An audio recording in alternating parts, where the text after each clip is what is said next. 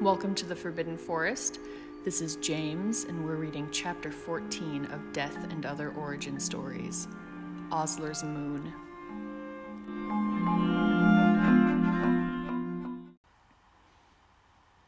December 24th, 1973. Christmas Day dawned gray and windy, with snow clinging to the dormitory window panes and frost obscuring the view of the sweeping tundra below. Remus woke slowly to the light tread of bare feet on stone, the remnants of a dream, wild and unencumbered, still lingering in his periphery. He didn't want to wake yet, trying desperately to hold on to the freedom of running through dense underbrush, his body taut and tense and so satisfied as he howled his joy at the moon, such a forbidden fantasy, one his waking self wouldn't allow. Despite this, the strong smell of hazelnut coffee permeated the veil of his dreams, and the grumbling of his stomach pulled him back into his body and away from the dark forest bathed in misty moonlight. "Rise and shine, Lupin," came Sirius's voice, far too cheery for such an early hour. "What time is it?" Remus asked, yawning and stretching, feeling his bones and muscles creak and pop beneath his tight skin, reluctant yet to leave his warm nest of blankets. He winced as the fibers of his sweater pulled free from the drying, crusty wound on his inner elbow. Nearly 2 weeks since the last moon, and the stubborn gash refused to heal. "It's time to get up and eat your toast," Sirius offered, side-eyeing Remus carefully. Throwing the thick duvet from his head, Remus sat up to see Sirius in his customary robe, the sash dragging haphazardly in the dark early morning, carrying a laden tray full of teetering stacks of croissants, a small mountain of assorted cheeses, little jars of various jams, and a bowl of carefully rolled balls of butter. Sirius's hair was not yet brushed, hanging in soft wild curls around his face. His robes had fallen open in his early morning wanderings, revealing one of Remus's t-shirts on back to front and inside out. "What's the occasion?" Remus asked, gingerly feeling his wound under his sweater as Sirius climbed onto the foot of his bed and placed the tray between them. "It's Christmas, obviously," Sirius said proudly, happily. He poured them each a coffee, adding the honey to Remus's, just as he liked it. "But you had your Yuletide celebrations already," Remus countered, accepting the warm coffee, watching as Sirius began to butter a croissant. "Yes, well, that was me, wasn't it? This is Christmas, and now you can do something nice. Like eat this pain au chocolat." And he pushed the pastry towards him. Remus grinned in the way he did when Sirius let slip a bit of French, taking a sip of his coffee and choosing not to tease him for it. He spotted a folded prophet beside Sirius and leaned forward to grab it. He settled back into his pillows to peruse the paper and thought balefully to himself how much of a right old man he felt in that moment as he squinted down at the minuscule writing. He hoped Sirius wouldn't comment on the way he clutched at his inner elbow, but he was far too busy smearing butter across an already jam-covered scone. Remus only briefly scanned the front few pages of recipes, gossip columns, and opinion pieces, his eyes pausing on a scathing article, damning Dumbledore. He'd been in discussions since the last decade on securing a constitution of merpeople rights, and his newest white paper had caused quite the uproar. "Oi, don't touch the crossword without me, you back-alley stray," Sirius warned around a mouthful of scone. "Wouldn't dream of it," Remus assured mildly, pulling open the next page and shaking the creases out of the slightly damp newsprint. There was nothing much of interest in today's copy, just a little piece that caught his eye about his dad's department at the Ministry of Magic, the Beast Being and Spirit Division. The laws about arresting ghosts were being challenged by a distressed group of people being haunted, though how one would go about containing a ghost was up for heated debate. Some poor old woman, the group's apparent spokesperson, Olive Hornby, was raging in an interview about being stalked by the ghost of an old classmate, and that the ministry was responsible for protecting its magical citizens. "That spectral horror has gotten enough revenge and justice to last her several lifetimes. Ruined my brother's wedding and all. She's in every family reunion picture going back 30 years, and I'm sick of it. Can't even have a wee at 2 in the bloody morning without being drenched by an exploding faucet because she come flying out of it, screaming about our school days. I mean, really." All right, Black, Remus said, flipping the paper open to Arts and Culture, where they were accustomed to passing the hours working a deviously tricky puzzle written by famed wizarding journalist and professional jeweler Eli Schwartz. What's a 6-letter word for an elf-like creature? They passed several lazy hours drinking cold tea and rebuttering seemingly endless croissants, the absurdity culminating in Sirius standing atop the four-poster, brandishing his blunt knife, adamant that a 5-letter word for a muggle device used in battle just had to be a sword, Remus. Remus, par for the course, was doubled over, plaintively trying to explain why that was blatantly incorrect because muggles stopped using swords in battle over 200 years ago.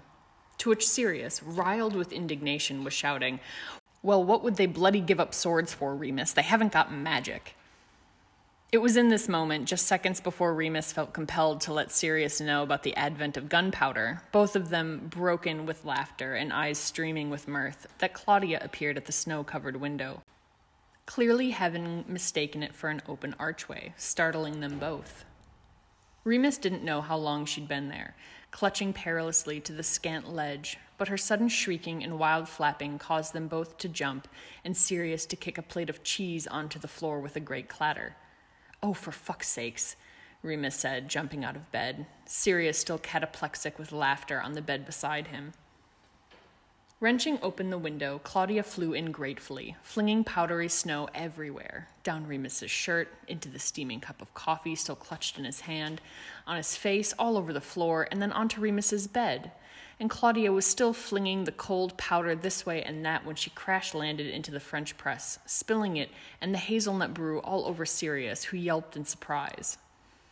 After a few moments of nearly scalded yet somehow snow-covered chaos, the two of them grabbed their wands and set right the situation, promptly vanishing all sorts of crumbs, a broken plate, and siphoning off the coffee. Remus, having restored relative order to the absolute chaos, sat on his bed and reached for the frantic bird to try and soothe her seemingly irreconcilable agitation. He cooed at the little creature and scratched between fluffy ear tufts while Sirius griped about her unprecedented gracelessness, double and triple checking his coveted Snowdonia mug for chips. Once reassured it had remained unscathed, Sirius joined Remus in praising the unfortunate bird, despite her many faults. It was only after they had sat a few moments, appreciating the absolute hilarity of her giant eyes, that Sirius took notice of the discarded package. "Ah, the great bastard," Sirius boomed happily as he jumped back off the bed, scooping the package, an attached letter, from half beneath Peter's bed. As Remus had expected, judging by Sirius's overjoyed reaction. The mother hen that he was, James hadn't stopped writing the two of them since he'd left, and he could tell it buoyed Sirius, lifting him out of his distracted melancholy he sank into after his detentions with Professor Shafiq. Sirius read aloud the letter with much gesticulating and great flair. It was sweet and funny and chronicled James' adventure into a Muggle shopping center with his dad and their ride on an escalator. Thrilling stuff, really. Enclosed was a packet of sweets from his family in Madras and a parcel of pastries from his mum, all tied together with dire threats to send a reply post-haste. Sirius summoned a quill and parchment, and together they penned a response including much nonsense and crude humor. They closed it together, Sirius signing his missive with great flourish. "I solemnly and dutifully declare I will refrain from mischief-making in your absence. Your brother-in-arms, S.O.B." And Remus a simple, "All devilry has been suspended, pending your return, Lupin." After rolling the scroll and securing it to Claudia's leg, Remus walked back to the window, kissing the little owl on the head as he went, before carefully tossing her out and watching her frantically right herself as she flew back off towards wherever James was spending his joyful family holiday. They spent the rest of Christmas Day in quiet enjoyment, held in the softness of firelight and the comfort of the empty common room.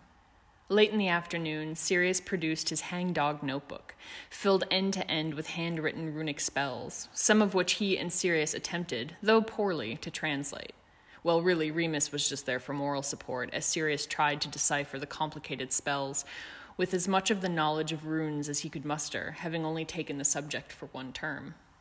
Someone named Shunpike had promised these spells weren't entirely dangerous, and together they did their best to prove that theory wrong.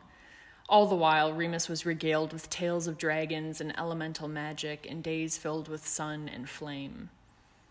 It wasn't until near dinner time, as Remus was being pelted by pillows in the common room, courtesy of a rogue jinx that Sirius was trying frantically to remedy, when a particularly well-aimed cushion caught him in the crook of the arm.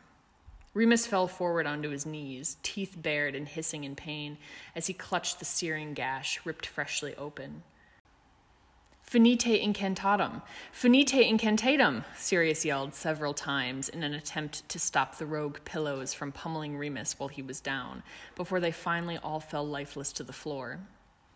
"Thanks," Remus said weakly, gingerly letting go of his arm and carefully extricating it from his sweater to assess the damage. "Blimey, Lupin, what's happened with your arm, mate?" Sirius's voice was concerned and slightly accusatory. "Oh, the moon. The motion of those pesky celestial objects, the very architecture of our universe," he mithered, his fingers gently touching the red-hot margins of the wound, watching it as it oozed slightly. Ghastly stuff, that. Sirius crouched beside Remus and reached his hands out to examine the shaking arm for himself. Remus winced again, startled by how warm and considerate Remus's hands were, and braced himself when he watched him draw his wand. The whispered healing charm swept across his skin like a cool breeze, but didn't seem to make much of a difference. He tried again several times, Remus holding very still all the while. "I don't know, mate. I think this is beyond us," he said apologetically, finally letting go of his arm. "Too bad we can't go back to the hot springs." "Not unless we fancy living there for the rest of our days," Remus snorted. "Minnie would kill us where we stood if she caught us again, or worse, expel us." Remus didn't say aloud what he was actually thinking. Memories of the peppery fear that had wrapped his bones when they'd all heard the screech that had ricocheted through the dark. Minerva McGonagall was a force to be reckoned with, yes, but she didn't quite make the wolf cower the way that sound had. Maybe we could make something for this. Peter did manage to keep a bit of the fire," Sirius said thoughtfully. "No," Remus protested. "No more sneaking out. I'll be fine." He retrieved his arm and covered it with his cold hand. "Who said anything about sneaking out?" Sirius asked with clear offense. "I was going to say we should ask Slughorn if we can use a potions room. McG can't begrudge us extra learning opportunities, can she?" "I suppose not," Remus said with narrowed eyes. "Come on then, Moons. Let's wrap that arm and head for dinner." He conjured some gauze and a long strip of black fabric, winding around the covered wound. "Let me do the talking, though. Can't have you quoting Nietzsche and fouling the mood if anyone happens to mention the inconvenient fact that we all exist."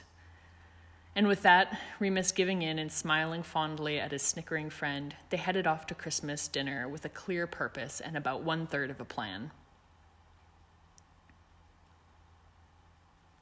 December 26th, 1973.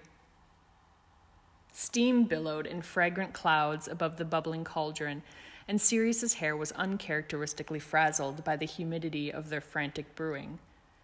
Remus did his part by methodically pounding fresh comfrey in his mortar, turning the prickly, fuzzy leaves into a gelatinous green goo.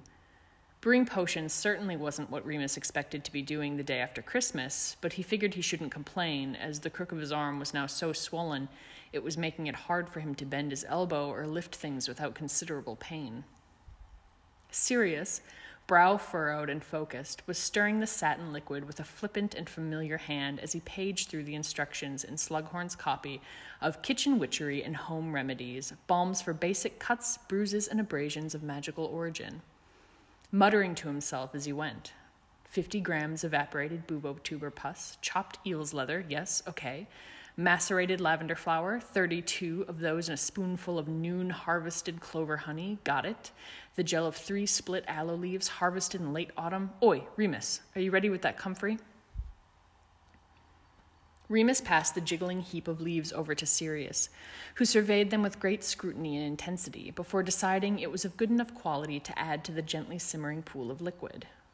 The Christmas feast last night had proven fruitful in more ways than one, Between mouthfuls of duck confit and roast asparagus, mounds of mashed potatoes and piles of candied carrots, Sirius charmed Professor Slughorn so thoroughly with his talks of things that went clean over Remus's head that he was only too happy to offer a spare potion room for their extracurricular studying, as Sirius had put it. Slughorn had chuckled genially about some fanciful story Sirius told of a rabbit, a hare, and a golden egg full of hope, and he'd handed him both the keys to the potion room and a second set for the ingredients cupboard by the end of their main course. Over dessert, plum pudding and rum-soaked cakes, Slughorn had handed over his entire keyring, indicating a small silver one that would open his private stores. Remus did his best not to listen. The only inconvenience in their plan, aside from a stern warning from their head of house that left Remus a little queasy, the rich meal heavy in his belly, was the fact that they were, unfortunately, sharing a potions room with, well, Severus. He's been helping me brew headache potions for Madame Pomfrey for a bit of extra credit, and I'm sure he'd be delighted to share the space with you both, Slughorn had boomed, indicating the hunched, awkward form of Snape down at the other end of the table. He's really been such a help, gathering all those ingredients from the grounds, even taking a night to scour the forest edge at my request. Chanterelles really are my favorite at this time of year. Sirius had nearly faltered, looking down the laden Christmas feast to where Severus sat, looking mulish and betrayed, no, fully enraged, rather, ensconced between Professor Sinistra and a sixth-year Slytherin with a terrifyingly dated bowl haircut. But Sirius recovered quickly, pulling smoothly on his winning smile and winking cheekily, particularly chuffed at the idea that he'd be using Snape's hard-won ingredients. A smile he'd brought with him until now, with Snape sitting on the opposite end of the potion room, surrounded by heaps and heaps of freshly picked herbs. They'd been working in a tense and tandem silence, Sirius opening cupboards and helping himself to rare and exotic ingredients left and right. The straw that broke the camel's back seemed to be his relative indifference at spilling half an empty jar of acromantula eggs.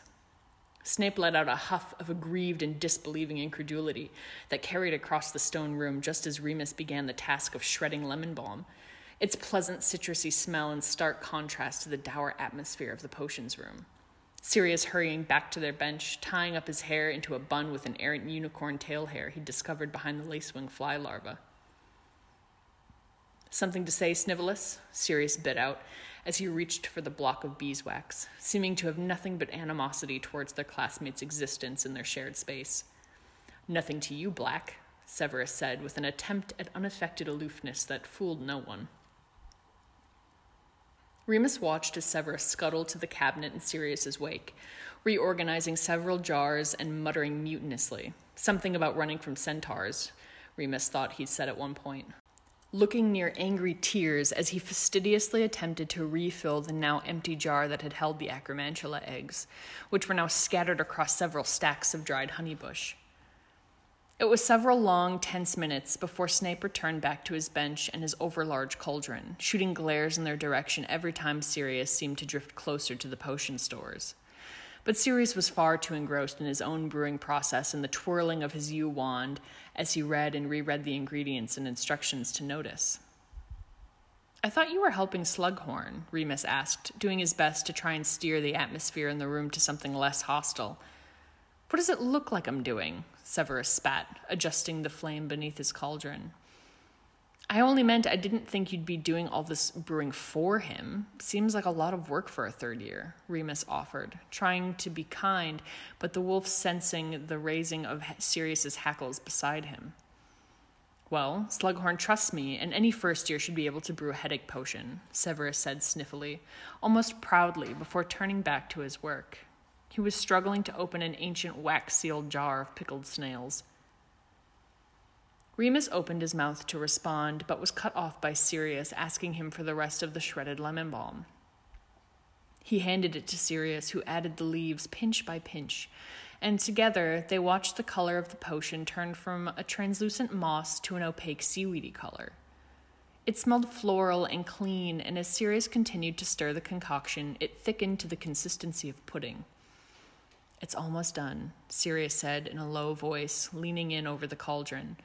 "Hand me the, Oh, right, said Remus clumsily, as he felt for the little vial in his pocket, labeled with Peter's untidy script. Carefully and covertly, he passed it across the table to Sirius, who was shiftily watching Severus, ensuring nothing would be noticed. The only trouble was, they weren't entirely sure how the potion would react to the addition of Osler's fire. It could be minimal. It was a generally safe and basic potion, as Sirius had repeatedly tried to assure him.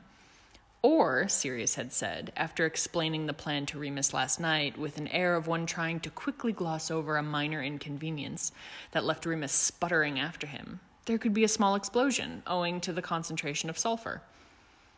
It was anybody's guess, really, and now it was too late to turn back. It's not as if they had asked Slughorn either, for how on earth would 2 third-years have gotten a hold of Osler's fire in the first place? No, much to Remus's dismay and anxiety, they were flying blind with this one. Sirius looked up at Remus, smiling roguishly. Minimal plan, probable impending catastrophe. He really was in his element. Together, they pulled safety goggles on over their eyes, to the great confusion of Severus, who likely watched them with wide eyes and a furrowed brow from over his bubbling cauldron. But the two of them were far too engrossed in the moment to have looked up to check. Sirius looked properly like a mad scientist as he uncorked the little vial and carefully tipped it into the thick, bubbling liquid. The effect was immediate. Sulphurous smoke billowed out in thick yellow clouds, causing Severus to shout in surprised concern, his voice quickly disappearing in the dense cloud that consumed the stone room. There was an ominous popping noise, but much to Remus's eternal relief and gratitude, no explosion. "How in Salazar's name have you 2 idiots managed to cock up a basic skin potion?" Snape berated them, coughing, trying to clear the smoke with ineffectual flapping of his hands. "Don't bother your greasy little head about it, Snape. We're doing just fine over here," Sirius said as well as he could, wheezing through plumes of noxious gas as he was. He stirred precisely 20 grams of grated beeswax into the now aggressively neon-yellow potion. Remus watched transfixed as Sirius continued to stir the potion harder and harder, the texture becoming glossy and smooth like caramel. Snape crept over to observe their goings-on with a steady litany of insults and accusations of substandard academic achievement, punctuated by coughing fits. "That's not the right color," he declared, accusatory and entirely misinformed, nose about an inch away from the instructions in the book. "It says right here it's supposed to be muddy green, not violently chartreuse. What rubbish is this?" "I said, don't worry about it," Sirius gritted out, whipping the thickening cream ever harder. Remus shrugged his apology at Snape, but he just turned away with his nose in the air, all offense and temper just as bad as Sirius's. When the emollient was finally ready and the sulphurous cloud dissipated, Sirius scooped the concoction carefully into a wide-mouthed jar with a sigh of relief and labeled it Osler's Moon. Remus snorted. "Let's see it then, Lupin," he said sternly, indicating his arm. Remus shot a worried look at Severus, who was still watching them with far more interest than he thought was warranted, before shaking his head. "Not here," he muttered, eyes downcast and voice soft. He could see Severus leaning towards them, desperate to catch every word. And so, rolling his eyes in Snape's direction, Sirius marched Remus out of the dungeons. Jar of emollient in hand, and the remaining contents of the cauldron resolutely vanished. Sirius made sure he left the bench for Snape to clean, chiding Remus's attempt to sweep up the dried herbs and smears of comfrey goo. "See you, Snivelus," Sirius had called from the corridor as they left. Back in the private sanctuary of the dorms, Remus tossed his sweater aside and allowed Sirius to scoop a measure of intensely yellow balm directly into the center of the angry wound. Immediately, Remus felt relief wash over him, and he was struck by how accustomed he had become to the pain as it slowly eased away. "Better?" Sirius asked with a smile as he rebandaged his arm. "Better," Remus smiled back, pulling his navy cable knit back over his head, marveling at the pleasant warmth spreading through his arm, as if he had just dunked it into the hot pools of the forest, vibrant and glowing with the heat of the earth itself. Absolute relief. December 29th, 1973. Professor Doge was a sweet man, a little waffling and odd, but kind and soft, and Remus thought sometimes that he'd be better suited to the quiet din of a great monastic library than the messy and noisy defense against the dark arts classes of Hogwarts. Remus's detentions with the little wizard had proven a bit peculiar in that it didn't feel much like a detention at all, more like a standing lunch date that he wasn't allowed to skip. A long lunch date that involved a lot of dusting and inventorying of odd creatures and fascinating teaching aids or the practice of defense spells far beyond the third year. "Dear boy, please, this one next, right over here," Doge encouraged. Remus had just finished disarticulating, meticulously cleaning, and then rearticulating the barren skeleton of a freshly caught Cornish pixie on a dainty wooden plinth. He'd finally mastered a dastardly evasive little maneuver to unite the 17 carpal bones of the left wrist, employing a tight looping charm and a bit of copper wiring he'd found in the bottom drawer of Doge's desk. Remus righted himself from where he'd been contorted on the floor, needing a proper view of the trapezius and triquetrum to get the spell perfectly right, reaching up to delicately replace the macabre oddity on its shelf, satisfied completely with his work. He stretched his arm out, grateful for the liberal applications of Osler's moon that eased the ache in his bones and softened the stiffness of his scars, allowing him the mobility and stamina he needed for the tedious tasks of detention with his defense professor. Turning towards Doge's faded mutterings, he picked his way across the cluttered office, his oversized Oxfords a hazard between towering stacks of books and assorted bell jars. Narrowly avoiding what looked like a paper wasp nest, which was buzzing ominously now that he thought more carefully about it, he stepped over to where Doge was extricating a great jar from the corner of a forgotten table, covered in stacks of old journals. Obscured with dust, the jar seemed to emit a faint melody, like that of a toy music box, soft and light. Doge wandered off to another shelf, his faded purple robe swishing behind him, the light catching the silver embroidery, leaving Remus to the laborious task of removing what felt like 30 years of neglect from the magically sealed glass, the charm work of which he could feel peppering the heels of his hands and the tips of his fingers as he ran them along the dusty surface. Beneath the layers of grime, Remus could see the magical replica of a miniature three-headed dog, snoozing pleasantly together on their shared paws. Tapping the glass gently with his fingernail, one of the beast's head lazily lifted a single eyelid, surveying the cause of its disturbance. Seeming to think that Remus was of no threat or interest, the dog closed its eyes and resumed snoring, the tinkling music lulling it back into a state of perpetual slumber. The wolf, deep within his chest, grumbled discontentedly, feeling a certain ache for the trapped dog that Remus didn't really want to think about. He finished cleaning the jar until it was spotless, taking a moment to watch the sleeping dog with a pang of grief before reluctantly rising, knees popping, and moving over to a set of old, grubby-framed photographs Doge had set out for Remus to clean. He let his mind wander as he began wiping the glass and burnishing the frames of dozens of well-loved photos, many of which were of a young Doge on his adventures around the world. The younger Doge had long blonde hair and striking green eyes, and barely resembled the dotty old professor with short fuzzy hair that hummed tunelessly and intermittently broke into song. Lifting a wooden frame photo, he saw Doge waving enthusiastically in a long white robe before the pyramids, his hair tucked back in a straight plait, standing beside a handsomely bearded man in an embroidered robe, waving with a more subdued, relaxed enthusiasm. The man's cool nonchalance put Remus in mind of Sirius, and he grinned to himself. He wondered absently why none of them had thought to get a hold of a magical camera and take photos together. He'd have to ask Peter about it, his mom having dated a photographer last year. The next one was a painted frame with vining flowers, encasing an image of Doge beside a young woman in an old-fashioned swimsuit, both on a beach with palm trees waving lazily as they sipped something out of a coconut. Another was of Doge riding an elephant in a bamboo forest, and the next of him being robbed of his lunch by a troop of baboons before a great flat-topped mountain. Each looping image beneath the dust had captured a particular moment, a single story in what must have been a fascinating life. He cleaned photo after photo of Doge on his youthful and exciting adventures, and the further down the line he went, the more frequent were the appearances of that same handsome man from the pyramids.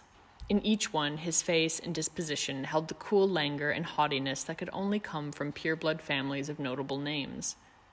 It was something he could see clearly in Sirius and in some of his other classmates, an unaffected nonchalance and a confident stride. It was in stark contrast to the expressive innocence of the smiling, gesticulating, and altogether graceless Doge, who reminded Remus of James, the kind of person who wore their feelings on their sleeve that left no room for doubt about how they felt. Doge and the handsome man could be seen together in Vietnam, wearing matching pointy hats, floating down a river, walking the streets of Paris by the Eiffel Tower, and crawling over a snowbank to peer at a pair of polar bears. Remus was just in the middle of thinking about how nice it must be to travel the world with your best mate, wondering if he would ever do the same with James or Sirius or Peter, when he picked up a tiny and tarnished copper frame photo, the minuscule image of yet another of the two men.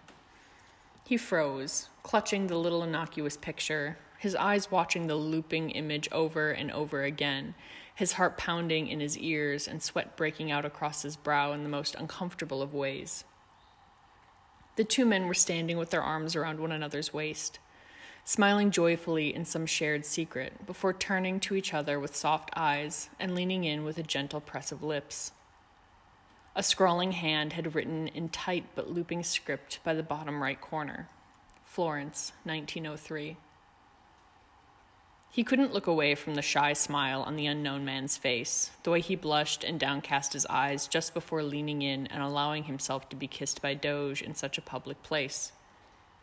Remus felt oddly sweaty and a little out of breath, and why was his face so hot? He didn't know how long he'd stood there with the ringing in his ears, staring holes into the image, but when Doge's voice broke the deafening silence, Remus started so hard he nearly dropped the picture in his fumbling. "Everything all right, Mr. Lupin?" he asked, coming closer, his eyes peering kindly down at the photo in Remus's fidgeting fingers. "Yes," he squeaked. "Everything's fine, Professor." "Ah, yes." Doge smiled, his eyes, already full of the wrinkles of age, crinkled even further as the fondness of the memory crossed his features. Nostalgia laced his voice, and he took the photo from Remus's fumbling hands, setting it upon the newly cleaned shelf with decided care.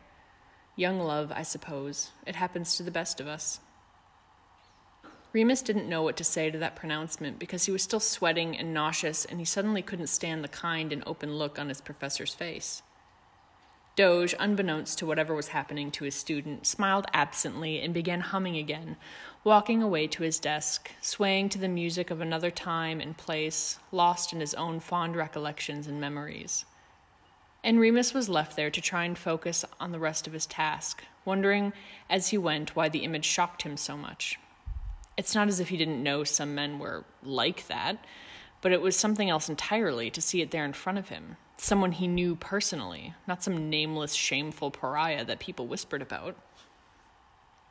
Eventually, much to Remus's relief and odd frustration, Doge called Remus away for tea break, and he reluctantly tore his gaze away from the two kissing boys. He spent the rest of his detention highly distracted, as Doge filled Remus in on some of his travels, but never once mentioning this mysterious man that he had kissed so brazenly. Remus's mind spun in endless, pointless circuits. Were Doge and the mysterious man dating? Could men even do that? Could boys date other boys? Did they just kiss? Could they do other things together? Were they just being friendly? Were they still together? If not, then what had happened to the other man? What did Doge mean when he had said young love? Every time his mind went there, he began to sweat and feel sick, twice spilling his tea and once dropping a whole ginger crisp onto the floor, while Doge went on about the Caspian Runen he had met once on his adventures. And Remus tried to pay attention. He really did, but he just couldn't stop thinking about the idea of two friends, two boys, kissing. Surely that wasn't normal, he thought as his thumb found the scar by his wrist and he picked it, allowing his thoughts to swallow him. Friends didn't kiss like that. Friends don't look at one another with ill-disguised longing.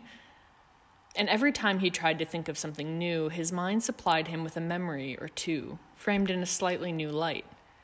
a memory he had of James undressing after practice one night, of how Remus felt flush and warm and awkward and yet intrigued by how toned he was. It was the same uncomfortable flush he felt when he overheard his friends talking about girls and he couldn't figure out the correlation. Another memory of the previous summer at the ice cream parlor, an older boy had walked in, long curly hair in a leather jacket and his arms slung around a girl whose face he couldn't recall, and Remus couldn't help feel a bit clammy thinking about how much he liked the boy's jacket and tight jeans. Or perhaps it wasn't just the outfit. No, Remus didn't want to think about it. He couldn't. That wasn't normal. That was predatory of him, sleeping in a room with 3 other boys. It was wrong. It was bad enough he was a werewolf amongst decent, normal people. He was already a wolf in sheep's clothing. He couldn't also... No. He wondered frantically if perhaps it was a side effect of being a werewolf and if the horrors of his condition would only deepen with time. He barely registered saying a hasty goodbye to Doge at the end of his detention, just after lunch. He dropped his duster and fled the classroom, racing to get to his dorm, desperate for some normalcy, for comfort. Racing up the steps to the tower, he was cataloging every girl in their year and trying to list all of the reasons he thought they were pretty to combat any thoughts about other boys, before he threw the door open into their room. Crossing the threshold, he tore off his robes and yanked hard at his tie, feeling suffocated and taking deep, gulping breaths. It was at this precise, exact moment that Sirius Orion Black, very unhelpfully but very much in character, walked out of the bathroom. Shirtless, of course, clearly having just gotten back from flying, if the state of his hair was anything to go by. Remus let out an honest-to-God groan of horror and confusion, heat flooding his face, and Sirius looked at him as if he'd sprouted an extra head. He choked on his tongue with wide eyes and turned around, fleeing the dorm, leaving his robes on the floor in the doorway. "Lupin, what the fuck?" Sirius's voice echoed after him, but he didn't stop running. He couldn't, or his thoughts and rationality might catch up with him. "What was the point of waking me up then?" grumbled the fat lady, as Remus threw open the portrait hole and tore off running at full speed. He wasn't really sure why he was running or where, but at this point, it was all he felt like he could do without bursting into flames or vomiting all over himself. Ah, yes, what a lovely day for a stroll. Weather's just balmy, isn't it? Sirius's voice was bright and thick with sarcasm as he strode through the snow, following the tracks Remus had made in his flight. He tossed Remus a sweater, his favorite maroon and cable-knit one, to where he sat crouched in the snow at the base of a bow-truckle-infested elm. Remus caught it with numb fingers and clumsily pulled it over his head, trying to conceal the redness of his eyes in the dying light, hoping it wasn't too obvious how much he was shivering. "Just trying to clear my head," Remus offered weakly, pathetically, sniffing hard. "And? Is it cleared, or did you freeze it solid?" Remus snorted thickly, shrugging. Sirius sighed heavily, his thick winter cloak trailing loftily in the freshly disturbed snow in his wake as he made his way over to Remus, sliding similarly down the trunk of the great elm, boots kicked out in front of him. He took a moment to pull the soft leather gloves from his fingers, slipping the fur-lined wrists over his palms before handing them to Remus, waving at him irritably or maybe fondly when Remus hesitated before putting them on. "Come on, Lupin, you've got not a wisp of insulation on those bones. Here, take the thermos while you're at it." Sirius passed him a piping hot thermos from beneath his great cloak. "There we are. Better, isn't it?" Sirius, with some suspicious clanking, also pulled 2 enamel mugs from beneath the rather deep folds of his cloak. He didn't look irritated, really. His cheeks were bright red in the cold, and it made his gray eyes all the more clear, and it really showed when he gave Remus the softest and smallest of crooked grins, his hair falling about his face in soft curls. Remus lifted an eyebrow in question. "If there's anything I've learned after all these years, it's that one can't go stomping off in a snit for a bit of a tantrum without a few necessities." He spun open the top of the thermos, giving Remus the enamel mugs to hold while he poured. "Remember, in first year, got lost in the forest after my father came by? Learned early I did. Can't have a winter wander without a few things to carry you through the night." Steam followed the milky, chocolatey liquid that poured forth from the thermos, the air filling with mouth-watering smells. Remus's stomach growled noisily. Sirius smiled and spun the top back on the thermos, taking the darker mug for himself. When you didn't come back after an hour, I figured the cocoa was necessary." "You're not wrong," Remus said, wrapping his newly gloved fingers around the warmth of the cup. It smelled like comfort and home and all of the friendliness between them. "I hardly ever am." Sirius was leaning back against the tree, the mug held halfway to his lips. He looked smug, but it wasn't nearly as infuriating now as it normally was. "Of course not." Remus welcomed the warmth that seeped into his bones. He had been sitting beneath the chattering boughs of scuttling bowtruckles, revisiting and turning over memories in his mind. He had been thinking about his supervisor at the ice cream parlor on the main road he worked at over the summer. How one evening he had come in from the hazy, humid dusk that had been settling along the little lane, laughing with a cut lip. How he had bragged about it to Remus and the older boy he worked with. "Worth it to chase off a couple shirt-lifters, yeah?" he had said. Remus hadn't known how to respond, and he just went back to cleaning the tables as the two boys laughed between themselves. Another memory had resurfaced, one of his own mum, who had shielded his eyes and muttered with disgust at the sight of a group of men on the train one night coming back from London. The men were in feather boas and sparkling glasses, cropped shirts and wearing lipstick. They'd been joyous and glamorous and entirely unafraid. His mum had gripped his arm unusually hard and nearly dragged him from the train car. "Don't know what they're thinking, coming around decent people all dolled up like that. It ain't right. Remus, look away. Come along now." Remus's eyes filled with tears as he stared down into his steaming cocoa and sniffed hard. He didn't know why the memory hurt him so sharply now, suddenly after all this time. But there was something about seeing the kind look in Doja's eyes in that photograph and the sheepish sweetness of the other boy that twisted Remus's insides and made him feel an aching shame at his mom's memory. "Go on, Lupin." Sirius settled back against the tree and sipped at his cocoa, a small silence accompanying the drift of the sun down below the horizon and the muffled world of the forest under snow. "Do you think it's wrong, when—" Remus took another sip of the cocoa and shifted uncomfortably, trying to figure out what he wanted to say, what he wanted to ask. "When two people, not a guy and a girl, but maybe a guy and a guy, when they, like each other." Remus could feel his palms sweating in the leather gloves, and he didn't dare look up at Sirius, who hadn't moved and who was letting the quiet forest swallow them both. Remus regretted asking, and he was just considering burying himself alive or walking into the lake with his pockets full of stones when Sirius decided to lend his voice to the stillness. "What do you mean wrong?" Sirius had turned towards Remus without his realizing, and his brow was furrowed, and his eyes were impossibly gray, and his ungloved hands weren't red from the cold at all, which also seemed impossible. "Like, immoral," Remus said, shrugging, hating himself intensely. He turned away again as he answered, trying instead to focus on anything else. But there was nothing, not really, just the growing dark between the birch trees, half buried in snow. Sirius snorted, and Remus whipped his head back around to look at him so quickly he crinked his neck, which then made him spill some of his cocoa. "What the fuck would I know about what's immoral, Moons?"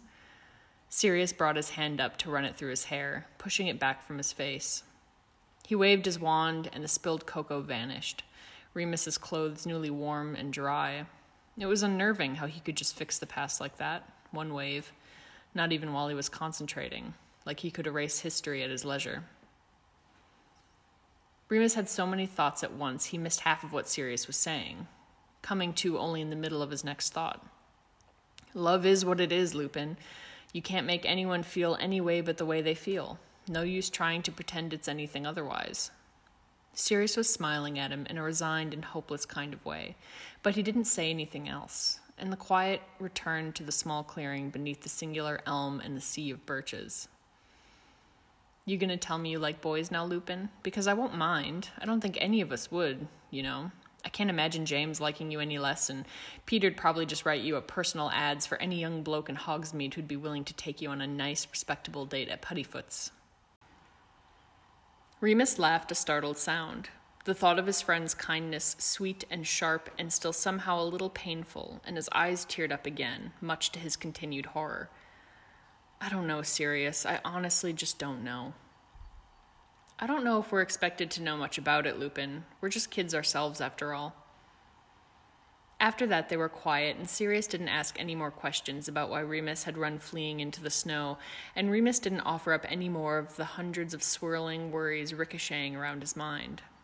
They finished their cocoa, and at Sirius's behest, they eventually made their way back to the castle, where Remus got under the covers of his maroon duvet and hid there until morning. January 1st, 1974. Remus Lupin was lying in bed, having another small crisis. He was tossing and turning to the snores of Sirius on the other side of the room, who slept peacefully, completely unawares of the churning thoughts and feelings of his friend. He was replaying a conversation over and over again in his mind, turning it over, let it consume him in its confusion. The conversation in question, the one newly responsible for this crisis and maybe a few more after this, happened early on New Year's Day, Sirius having just convinced Remus to join him in the common room for a game of cards and a bit of a New Year's celebration. Taking advantage of the fact that all of the teachers were having their own New Year's party and that Minnie would be less inclined to keep track of them, Remus had agreed, with only minor trepidation and a solemn promise from Sirius that they'd be in bed shortly after midnight. Though, in retrospect, Remus should know by now that those kinds of promises, from Sirius in particular, solemn or not, were not worth much. Midnight was more of a concept than a specific time to Sirius Black, really. Sprawled out on the carpets before the common room fire, in their slippers and pajamas, Sirius produced a flask from deep within his robes and shoved it into Remus's surprised hands. "Happy New Year's," he said around the cigarette he'd fished from his other pocket, watching and waiting for the flame of his wand to ignite the end of it. The flask was heavy and cold, and he tried to give it back to Sirius, but the look on his face told him that today was not a day to argue. Instead, he lifted the cool metal to his mouth and took a sip. The fire whiskey was strong and dry and burned all the way down his throat. The wolf quivered with disapproval as Remus failed to repress a shudder. They swapped the flask and the cigarette back and forth for long minutes until Remus finally asked, coughing and sputtering around the nearly finished cigarette, "I thought we were playing cards." Sirius barked a laugh, loud and clear and full of endearment. "Not one for the fire whiskey?" "Not particularly, no," Remus said meekly, and Sirius pulled out a pack of old and worn playing cards from his robes. "What else are you hiding in there?" Remus asked in mild exasperation, to which Sirius only laughed and winked before shuffling the deck of cards. After losing several games of Potioneer's Sevens, and listening to all of the reasons Sirius loved to play Quidditch, the fire whiskey and cloves had gotten to Remus's head, and he was feeling loose and wobbly. At some point during an especially frustrating round, Sirius's iterations of Quidditch turned into glowing praise of Gideon and his capabilities as a beater. For some reason, this nettled Remus, making him feel prickly and inadequate. And while Sirius was trying to explain how they flew like a single entity, with great speed and strength, practically reading each other's mind, Remus's mouth, much to his brain's horror, blurted, "Gideon's quite fit." Unfazed, Sirius boomed, "Well, of course he is. He's a beater." And lifting the sleeve of his satin-monogrammed robe, he exposed his own thin, brawny arm, flexing it for dramatic effect, saying, "And so am I. Look at this. I could knock a troll's head into next week." Remus, in his confused and befuddled state, just stared at Sirius and his stupid arm and let out a weak laugh. Sirius, observing this with a shrewd look, lowered his sleeve to its proper and decent place and asked, "What's going on with you anyway? You've been weird the last few days. Did something happen in detention?" "No," Remus said too quickly, his mind slow and fuzzy, looking anywhere but at Sirius. "Sure," said Sirius, watching him closely. "Whatever you say." Sirius began to deal another hand, and Remus rubbed the healing scar beneath his sleeve harder than he should, but the booze took the edge off the pain and made him a bit clumsy. "It's just that," Remus started as Sirius batted his hand away from his elbow. He stopped abruptly, rubbing his face, not knowing how to say what he wanted to say. "It's just what?" "Boys."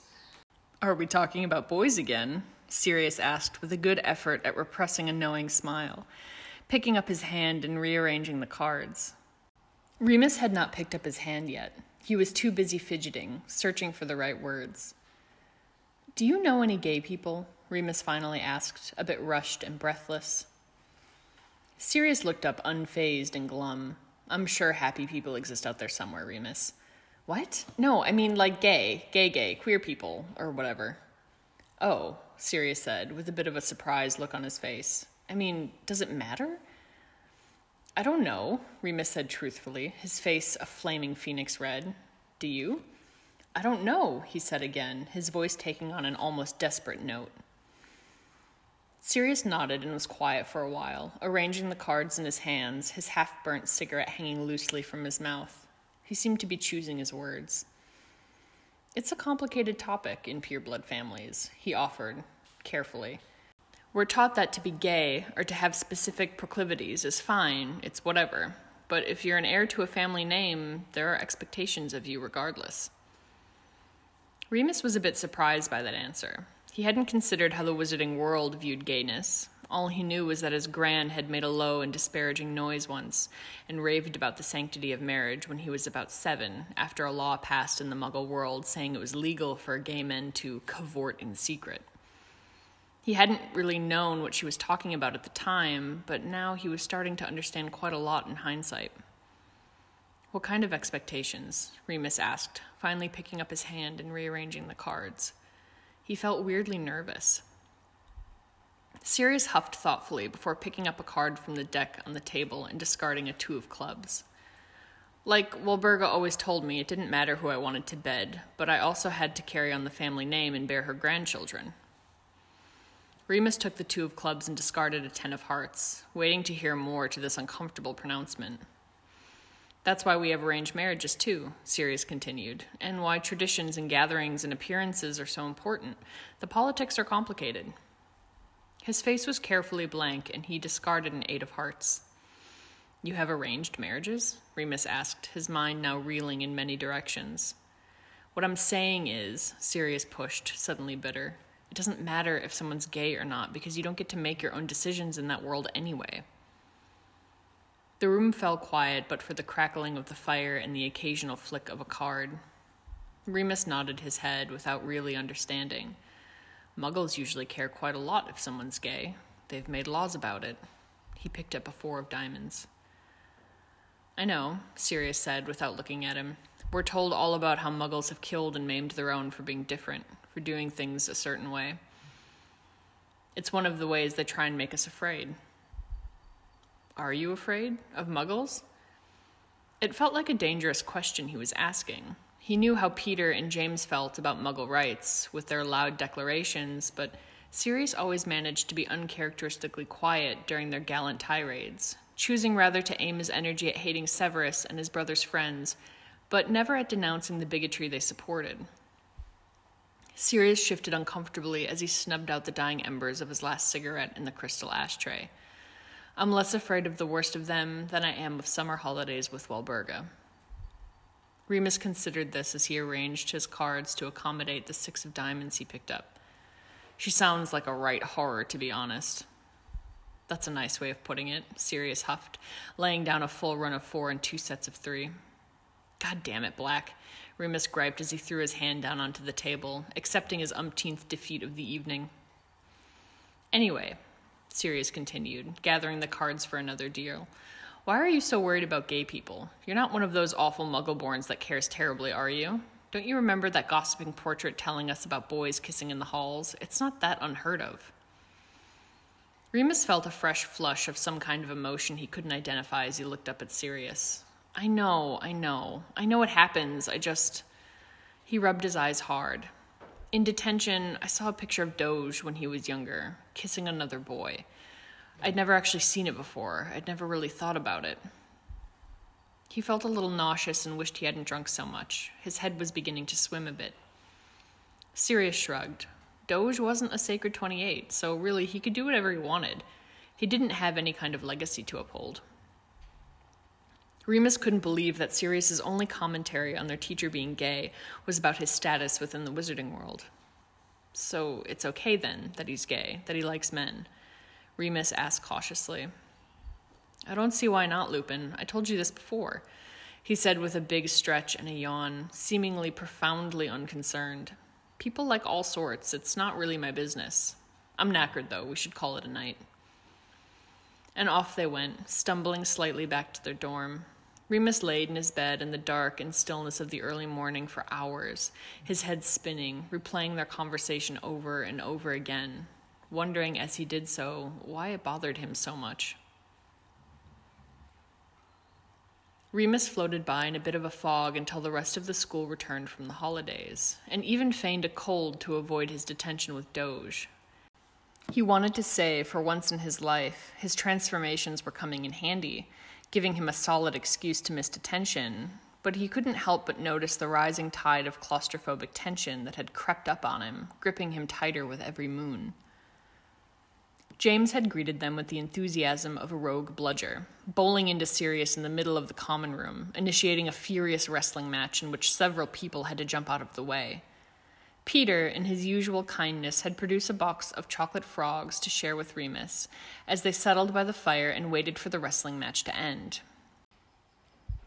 Reading to Peter the accolades of the squib Archimedes, he was distracted by Marlene and Lily stumbling into the common room through the portrait hole, giggling madly and clutching at one another.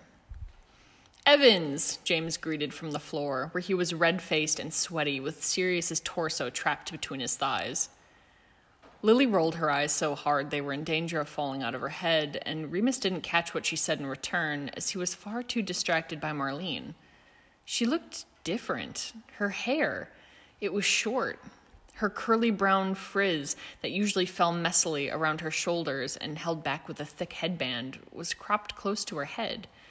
And did she always wear muggle jeans with loose flannels? Remus realized with an embarrassing flush that she looked nice. He had never noticed before. Hi, Remus. Peter, she greeted shyly, adjusting the cuffs of her sleeves when she noticed him staring. Remus tried to say hello back, but all that came out was a weird rasping noise that Peter mistook for a choking sound and proceeded to thump him on the back with far too much gusto.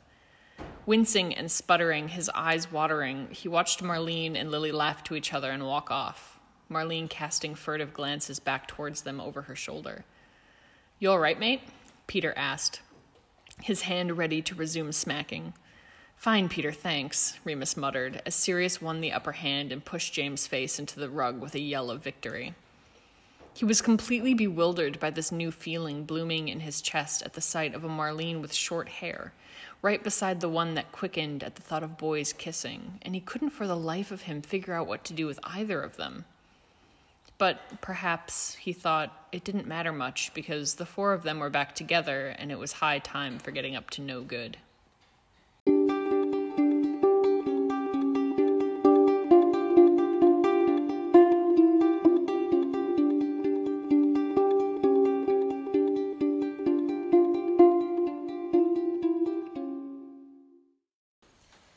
Okay, so welcome to the Forbidden Forest. This is chapter 17 discussion. No, 14. Oh, what did I say? 17.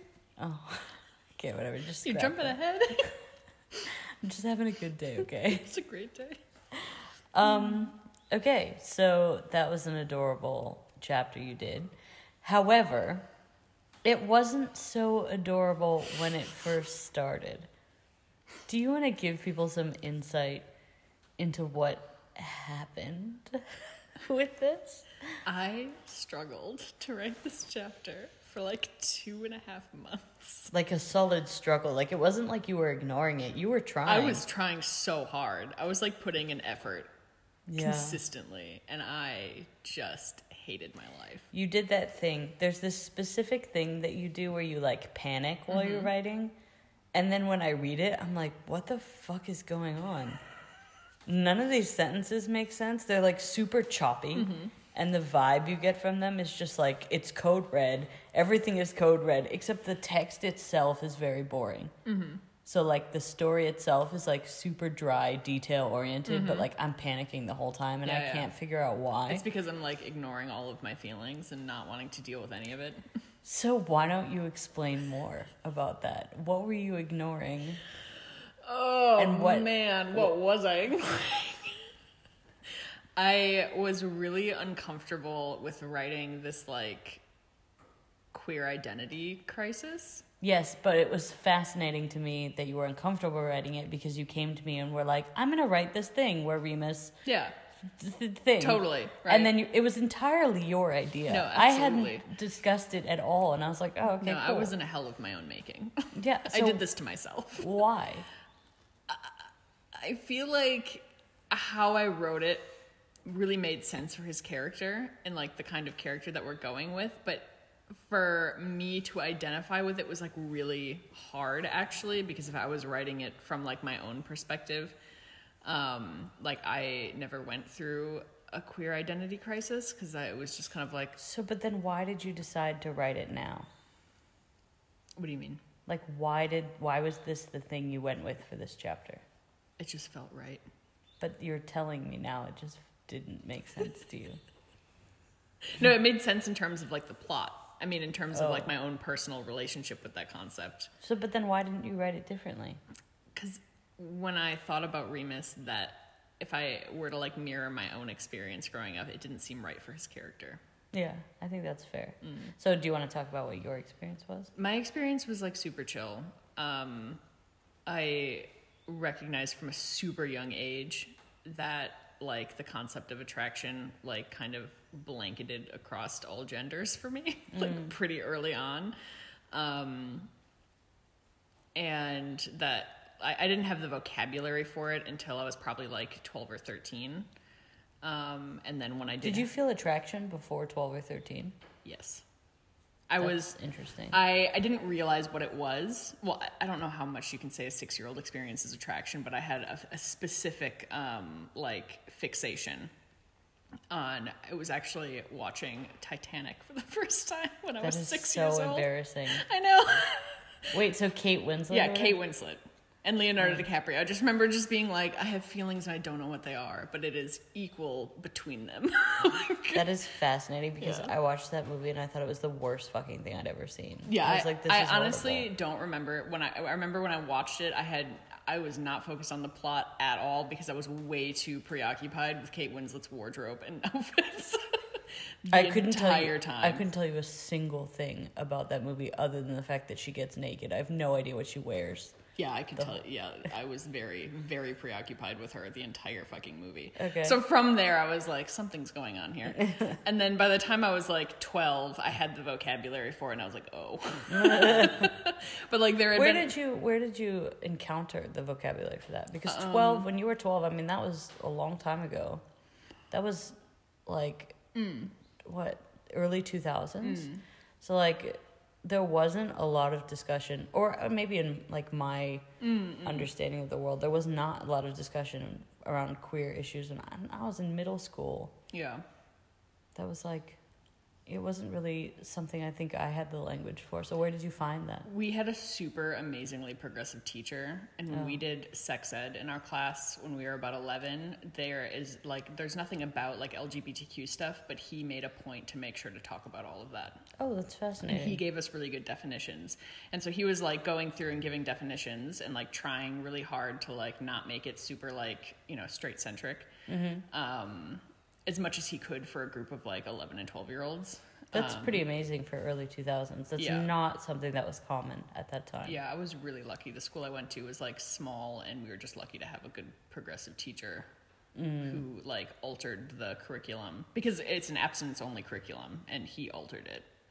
Oh, wow. Specifically. Yeah, because I was going to say... It's so unethical to teach you abstinence only. Yeah, I was going to say, because even in the early 2000s, sex ed itself wasn't, like, a common thing. I mean, I remember our school was considered, like, quote-unquote progressive for teaching at, like, 4th, 5th, 6th grade levels. You know, like, really young, intro to health and that sort of thing. But definitely no queer issues discussed. Definitely no discussion of vocabulary or you know, like... anything other than very heteronormative. Well, because I remember specifically the material that we discussed. So when they talked about things like HIV/AIDS, they really heavily focused on the gay community, but in such a negative light in the material that we had to cover. Wow, we didn't discuss that at all. Yeah, and so my teacher stepped in and was like, I have to show you this because it's part of the school district, like, material that I have to show you, but this is wrong. Like, this is incorrect, you know, like, you really need to understand that, like, you know, that's wrong. Like, you can't demonize gay people because AIDS exists. Like, that's so interesting because, like, when we talked about STIs, we didn't ever specifically talk about HIV. Oh, there was like just a whole, like, video about HIV specifically. Wow, that's so interesting. Because, like, I mean, we obviously talked about, like, they divided them into, like, treatable and not, like, sort of, so treatable and curable versus not treatable and curable, which is still sort of a stupid division, but I remember that's sort of, so, like, HIV for us was, like, grouped with herpes. Oh, right. So it wasn't seen as, like, anything special other than the fact that it's, like, cool, you have this for life. So very, very different, obviously, discussion. And I wonder if that's because of our proximity to so much of, like, the like, HIV, AIDS activism and movement out of New York City, specifically with, like, Peter Staley and all these people. So I wonder if that had anything to do with it versus, you know, you being in a different part of the country. And obviously, I didn't even think of HIV as being associated with, like, the, you know, gay disease or whatever until much later. Oh, that's super interesting. And it was, like, after the context of, like, me knowing about HIV in a different light. So it sort of became, like, this historical component of the story. Oh, that's super fascinating. Like, I've realized, like, since getting older that my experience with sex ed was, like, very unusual. Like, I realized later on that so few people had access to it. Because then there was another sex ed class we had to take in high school. And it was, like, a totally different That was a different school, though, yeah, right? Different school. So, like, by the time I went to high school, I was in a different school, much bigger. And the curriculum there was also abstinence only. So it was a lot of the same material we covered, but without a good teacher framing it, it was a completely different experience. Wow, yeah, it was that's really fascinating. None of our sex ed was abstinence only, which also was quite interesting. Like, now that I think about it, it was so different from what most people had probably, you know, maybe, like, less city part of the U.S. experienced, or like different areas of the U.S. That's wild. Yeah, I mean. Which is nuts that they teach it because the city that I'm from has, like, one of the highest rates of teen pregnancy in the country. But that's specifically correlated. Yeah, there totally. is it's just fucking nuts. There is a specific correlation between teen pregnancy rates and abstinence-only education or lack of sex education. Yeah. You could say the same thing about the country we live in now, which that's interestingly is going through this sort of similar issues of wanting to teach sex ed at younger ages, and there being huge amounts of backlash from traditional community and also religious community. But also we live in a place with huge HIV rates, which is not related at all to someone's sexual orientation. Definitely. So, yeah. Yeah, so I mean, like, I was really lucky that I had access to the vocabulary at the age that I did. If you hadn't had that, how do you think your experience would have been different? I think I would have been confused for much longer. No kidding, but, like, I think I would have, like, been very, like, for a really long time. So I wonder, like, there's a lot of people who, without that, I probably actually would have thought I was gay, like, just like a lesbian for a long time, rather than being bisexual. Oh, that's interesting. Yeah. So you would have said that you were more attracted to women when you were younger. That's interesting also because did you date women? Not until I was in high school. Yeah. Why do you think that is? I think statistically you're more likely to find straight men to date than you are or closeted other queer men. Women. Yeah, exactly.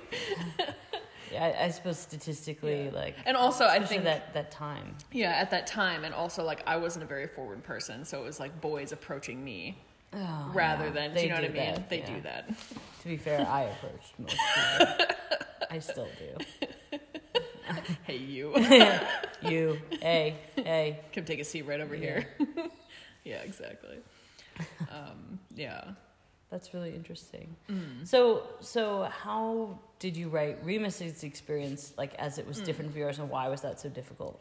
So I think I wrote him from the perspective of like no sex ed, no access to any of the terminology or definitions, and being surrounded by people who at that time period, I mean, in the 70s, you know, small town conservative, like, you know, Britain, the UK, just like generally being a bit bigoted. Do you think it was more bigoted in the UK than in parts of the US, like where you're from? I honestly don't know, but it was pretty bad.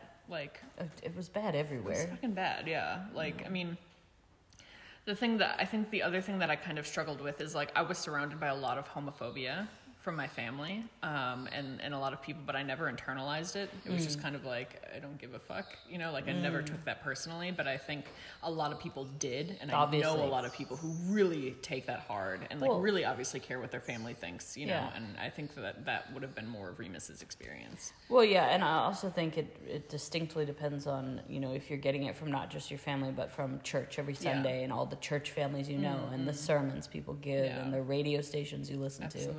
And I, you know, obviously that's a very different sort of overwhelming experience. Yeah. But it's interesting that like you sort of didn't internalize that at all. Is that because you think you reject a lot of things that come from your family? Totally. Just sort of generally? Yeah. I think I rejected so much of what, like, especially like from my dad's side of the family, like I rejected so much of his rhetoric that just got lumped in with the other shit that I rejected. Yeah. That makes sense, to be honest.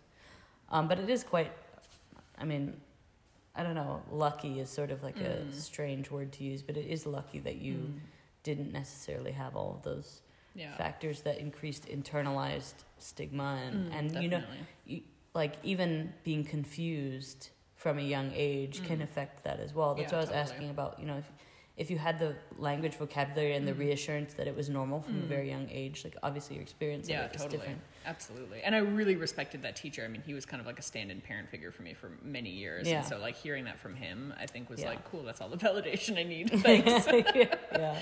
Well, it also just goes to show the impact, and we've talked about this before, that a single teacher can have on a young person's, absolutely, you know, ideas of themselves, ideas of the world, ideas of the future.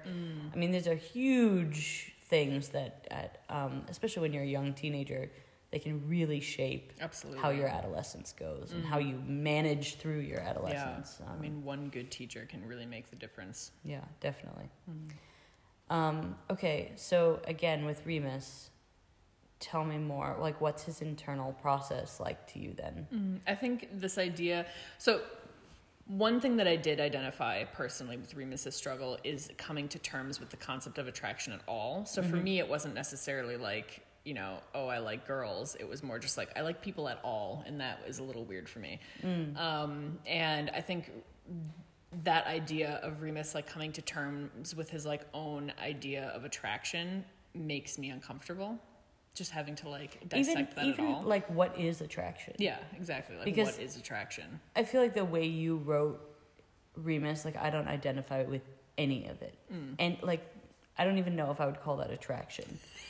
You know, like, what is that to him versus someone else? Like, it's a very odd thing to discuss, because attraction is very much one of those things. Like, you know, how do you describe, like, what you think of as the color blue? Right. You know, like, how do you describe attraction? So I thought that was interesting. And I sort of, like, knowing you, when you wrote it, I was like, okay, this kind of makes sense. But, like, and then when you said now, like, your attraction started from a young age, I was like, I don't really, like, imagine you being attracted to people in the same way that I think about it. So that's why I asked for clarity. So, his attraction starts. And recognizing the fact that, like, you know, so we've hinted a lot about the other, like, you know, kids that he's around. You know, joking about liking someone or, you know, like, dating, whatever.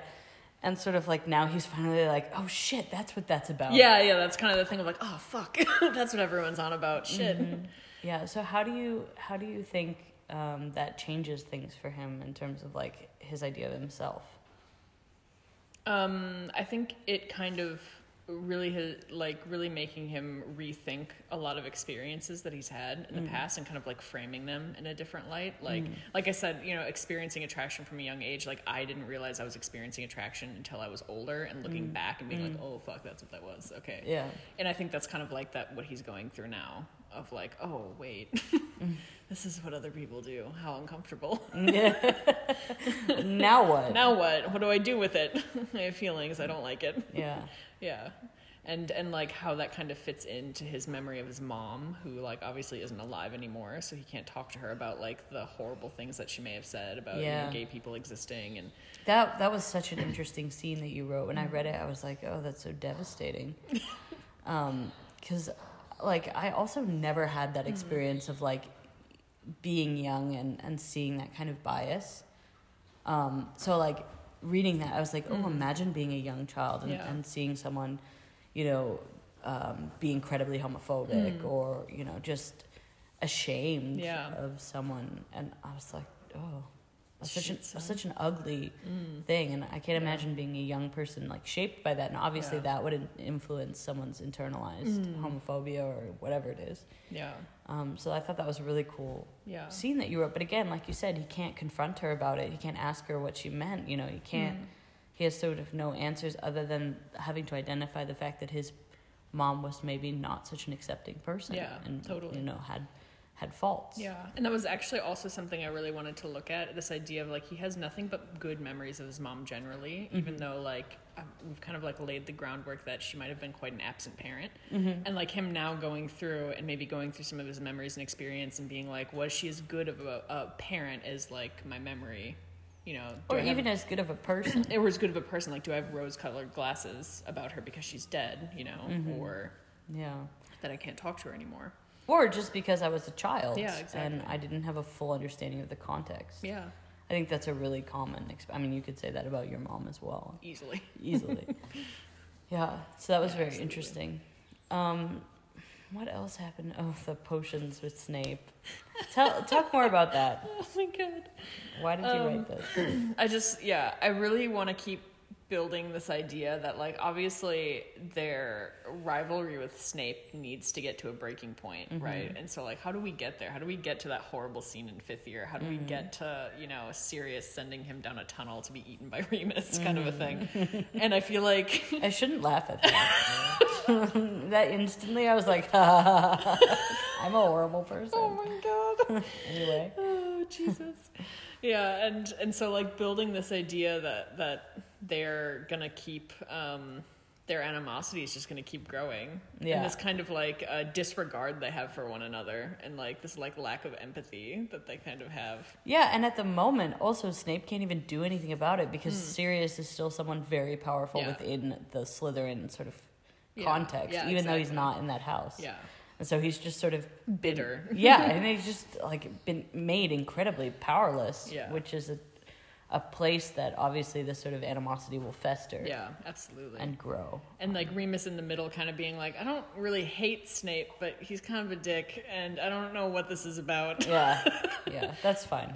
That's where he stays. Yeah, exactly. So... Wait, what other scene happens in this chapter? Doge. Oh, yeah. Okay, but that sort of follows on what you were talking about. Yeah. Why did you decide to... actually, no, you didn't decide to.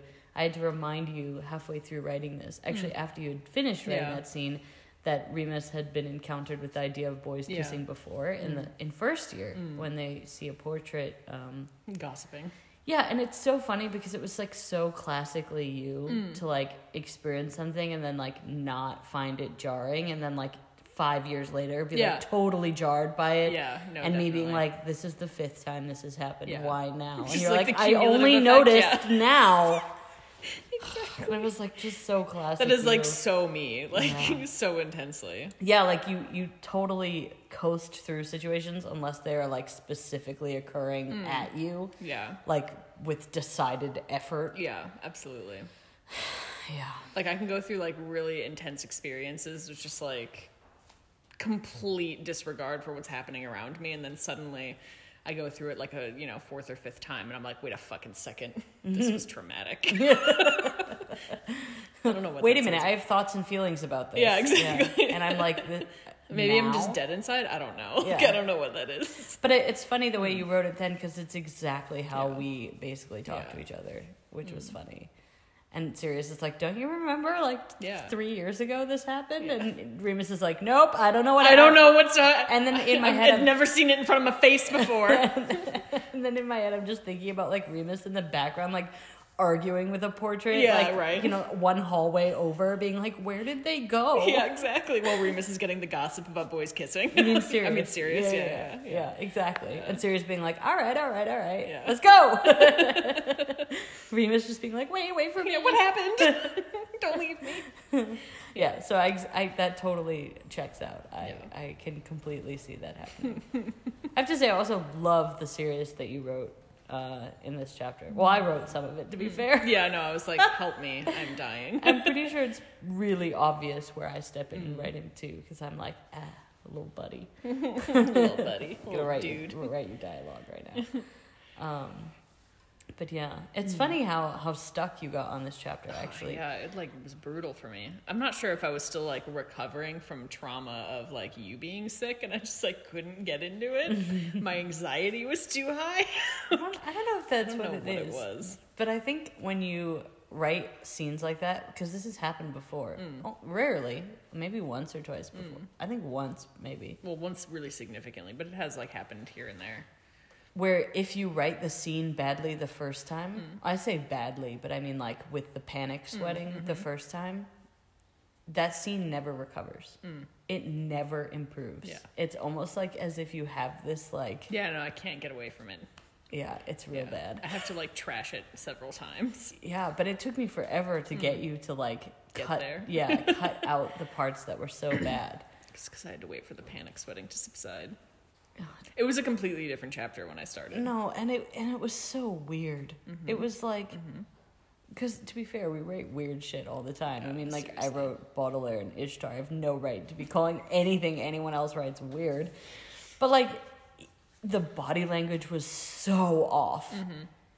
It's the dialogue was off. It's my understanding of how humans engage with each other when I'm in a state of high stress is completely non-existent. I have no idea what humans do in space with each other. It literally is reading nails on a chalkboard noise. Yeah. For me, it's a specific skill that I have. No, but anytime you read it, you're like, what's wrong with it? I'll just post it like this. And I'm reading it please, my eyes are bleeding. I can't handle this. Because I have to wait for the panic to stop. Yeah. I'm not saying you're wrong. I don't even know if anyone else reading it would think it was so bad, but Probably though. Very much so. Because once I get out of that headspace though, when I read it I'm like, oh yeah, no, this is really fucking weird. But while I'm in it. At one point, you had Remus holding the owl like a baby. You used that word like a baby, and I was like, this is the weirdest thing I've ever seen. You cannot do that. Who would do that? I mean, I do that to the dog all the time. I don't know. It's not a bird. You said coo at it like a baby, and I was I left that in there. That is horrendous. The image that conjures is you've never met an owl or a person or a baby. I've definitely met an owl and I've definitely cooed at it. I don't know what you're talking about. Did you cuddle the owl? Yes. Cradling it? No, they wouldn't let me, but I would have. No. The owl would not have let you. That just sounds like talons to the face. Okay, I'll let readers weigh in on this. Would you... I don't know. I've definitely seen videos of people... Have you never seen those, rescue videos of owls wrapped in blankets? No, because I feel like I'd want to claw my eyes out. Oh, they're so cute. No, I can't. I can't handle this. I can't believe you left that in there. You proofread it. You didn't say anything. No, I deleted it 4 separate times. No.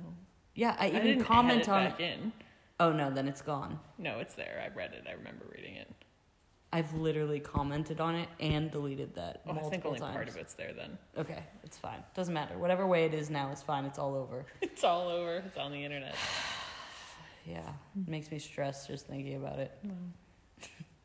But there are just certain things, what was the other thing that was so weird? in the beginning? Do you remember? No, I don't remember because I was in a state of high panic writing it. There were so many things where I was just like, what is happening? Who are these characters? Who wrote this? David Gudgeon. If you had written David... No, see, the other thing is, too, when you write a good scene, and you write like you normally write, I read it and I'm like, well, this is fucking hilarious and beautiful, and like you just did it perfectly, and you made small jokes about Davy Gudgeon, which are very clever and I'm very impressed with. But like, no. Other times it's like, I can't. No, it's such a struggle. And and I don't think you've struggled like that ever. In a long time. No, I remember struggling like that during Blood Magic. Yes, but it wasn't as long as this. No, this was brutal. This was like literally so brutal. It was bad. Yeah. It took me so long. But you totally got over it and wrote an amazing chapter afterwards. Which I had to do because I had to write mini prompts like unrelated to the chapter. I wrote I wrote a bunch of like this mini was, like, scenes. My homework too. Yeah, I know. You gave me homework and I was like, I need more homework. Help me. Me and your therapist both like you. You and my therapist are like giving me homework so I can get over my weird anxiety writing block. Oh my god. Yeah, I had to like tell you to write completely different scenes when they're different ages from different timelines. I know, I had to like work back, like I wrote something in 7th year and like worked back through these oh my God. to get back the stuff to you where wrote though was so good. I hope we use that. Yeah, I saved them, so hopefully we can bring them back. No, definitely. It's kind of a neat writing trick though. Like if people out there are struggling with writer's block, think about a different scene, a different time, a different place, but your same characters. Yeah. And give yourself like a short word limit of like what exactly do you want to see like them 300 experience. words. Yeah, exactly. Like, what do you really want to write? Yeah. What scene do you have stuck in your head that you can't like get over, out, but doesn't fit with what you're currently working on? Write it somewhere else. Yeah, totally. Because that was it too. Because I had like quite a few ideas in this chapter that I really wanted to use, but I realized they weren't appropriate for this chapter, so like I had to take them out and save them and put them somewhere else. Yeah, that was another important thing too. It's like cutting stuff down. Yeah. Which I think like a lot of times, you know, I know I sometimes feel like afraid to do that because I'm like, oh, but I really love this concept, and like I'm afraid if I take it out, I'll lose it, you know? Yeah, but this fic is so long. Yeah, exactly. I was like, I think that's I'll one of the fine. problems with writing a fic this long too. Is like we have so many ideas of what's coming, and every time we write a chapter, it's like you can't throw everything into that one chapter. I definitely struggle with that too. Like pacing things. Yeah. But It is a struggle. You did excellently. Now it's hilarious and lovely and great. Tried. And you got over Remus like doing his small gay bisexual query something Queer awakening. panic, yeah. Really being startled by Marlene with short hair, which just adds to his layer of confusion. Like, wait a fucking second. No, I'm fine. I'm fine. It's like I'm what I fine. imagined like my experience would have been if I hadn't had the vocabulary when I did. Like, what is happening? That's very funny. Why are these feelings existing? Versus me writing Sirius's version of attraction is just low-key competition. Yeah. It's just low-key competition. Doesn't matter who it is or who it's about. Yeah. It's just, it's a competition. Yeah. And he's going to win. And he's going to win no matter what. Can't wait to write more of that. Oh my God. I can't say anything because this could be a huge spoiler, but... Okay, Marlene. Oh my God. Let's just say the Gryffindor house gets real incestuous. Every year. This is not a Remus and Sirius problem. This is a boarding school problem. Yeah, exacally. Hands down. There are like 8 kids in every year. All right, then. Yeah, okay. Things are going to get weird. 7 years together. Okay. What a drama. Yep. Yep. Okay, are we done for discussion? I think we're done, yeah. Okay. We will see you next time when I read the chapter I haven't written yet. Thanks for listening. Bye, everybody.